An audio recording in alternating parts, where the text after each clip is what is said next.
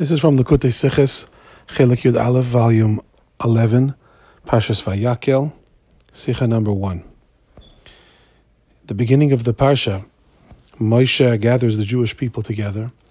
and he tells them that even though they now have a very special mitzvah to build a Mishkan,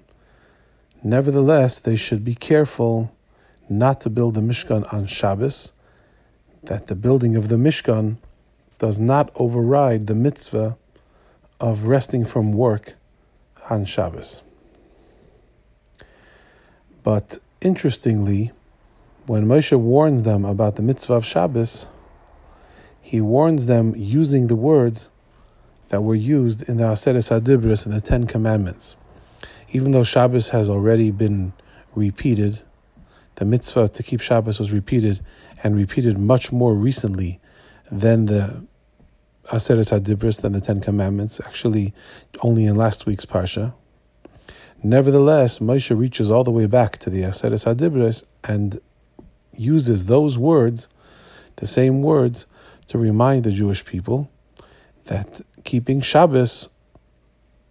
overrides the building of the Mishkan, even the building of the Mishkan. By quoting the words of the Ten Commandments of the Aseres HaDibros, Moshe highlights the critical importance of Shabbos, that it was even included in the Aseres HaDibros, even included in the very limited list of the Ten Commandments,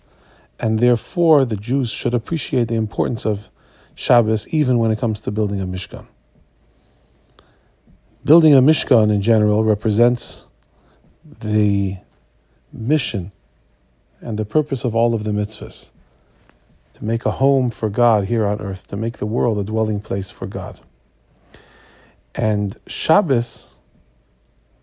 which involves the refraining from many activities, is really a symbol of those activities in general which are forbidden to a Jew. Not only Shabbos, but also the other 364 prohibitions of Yiddishkeit, of Jewish life. And from this great emphasis that Moshe places on the mitzvah of Shabbos,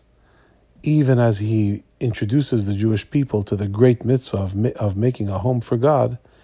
is a really wonderful reminder that even when you are involved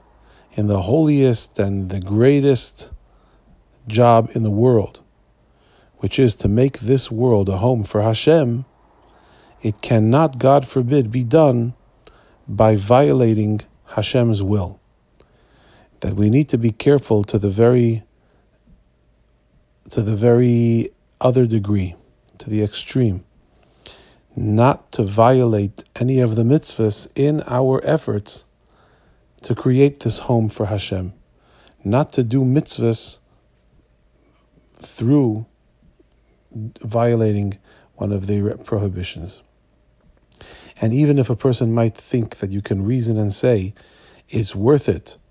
to violate one of the prohibitions of Yiddishkeit because this will speed along the process of making the world a home for Hashem, of building the universal global Mishkan, Moshe reminds us that that is not the right way. If Hashem has asked us not to do something, we must not do it, and we must not let ourselves be deluded into thinking that that building a Mishkan or making the world a holy place is an excuse to ignore those prohibitions, those things that Hashem has asked us not to do.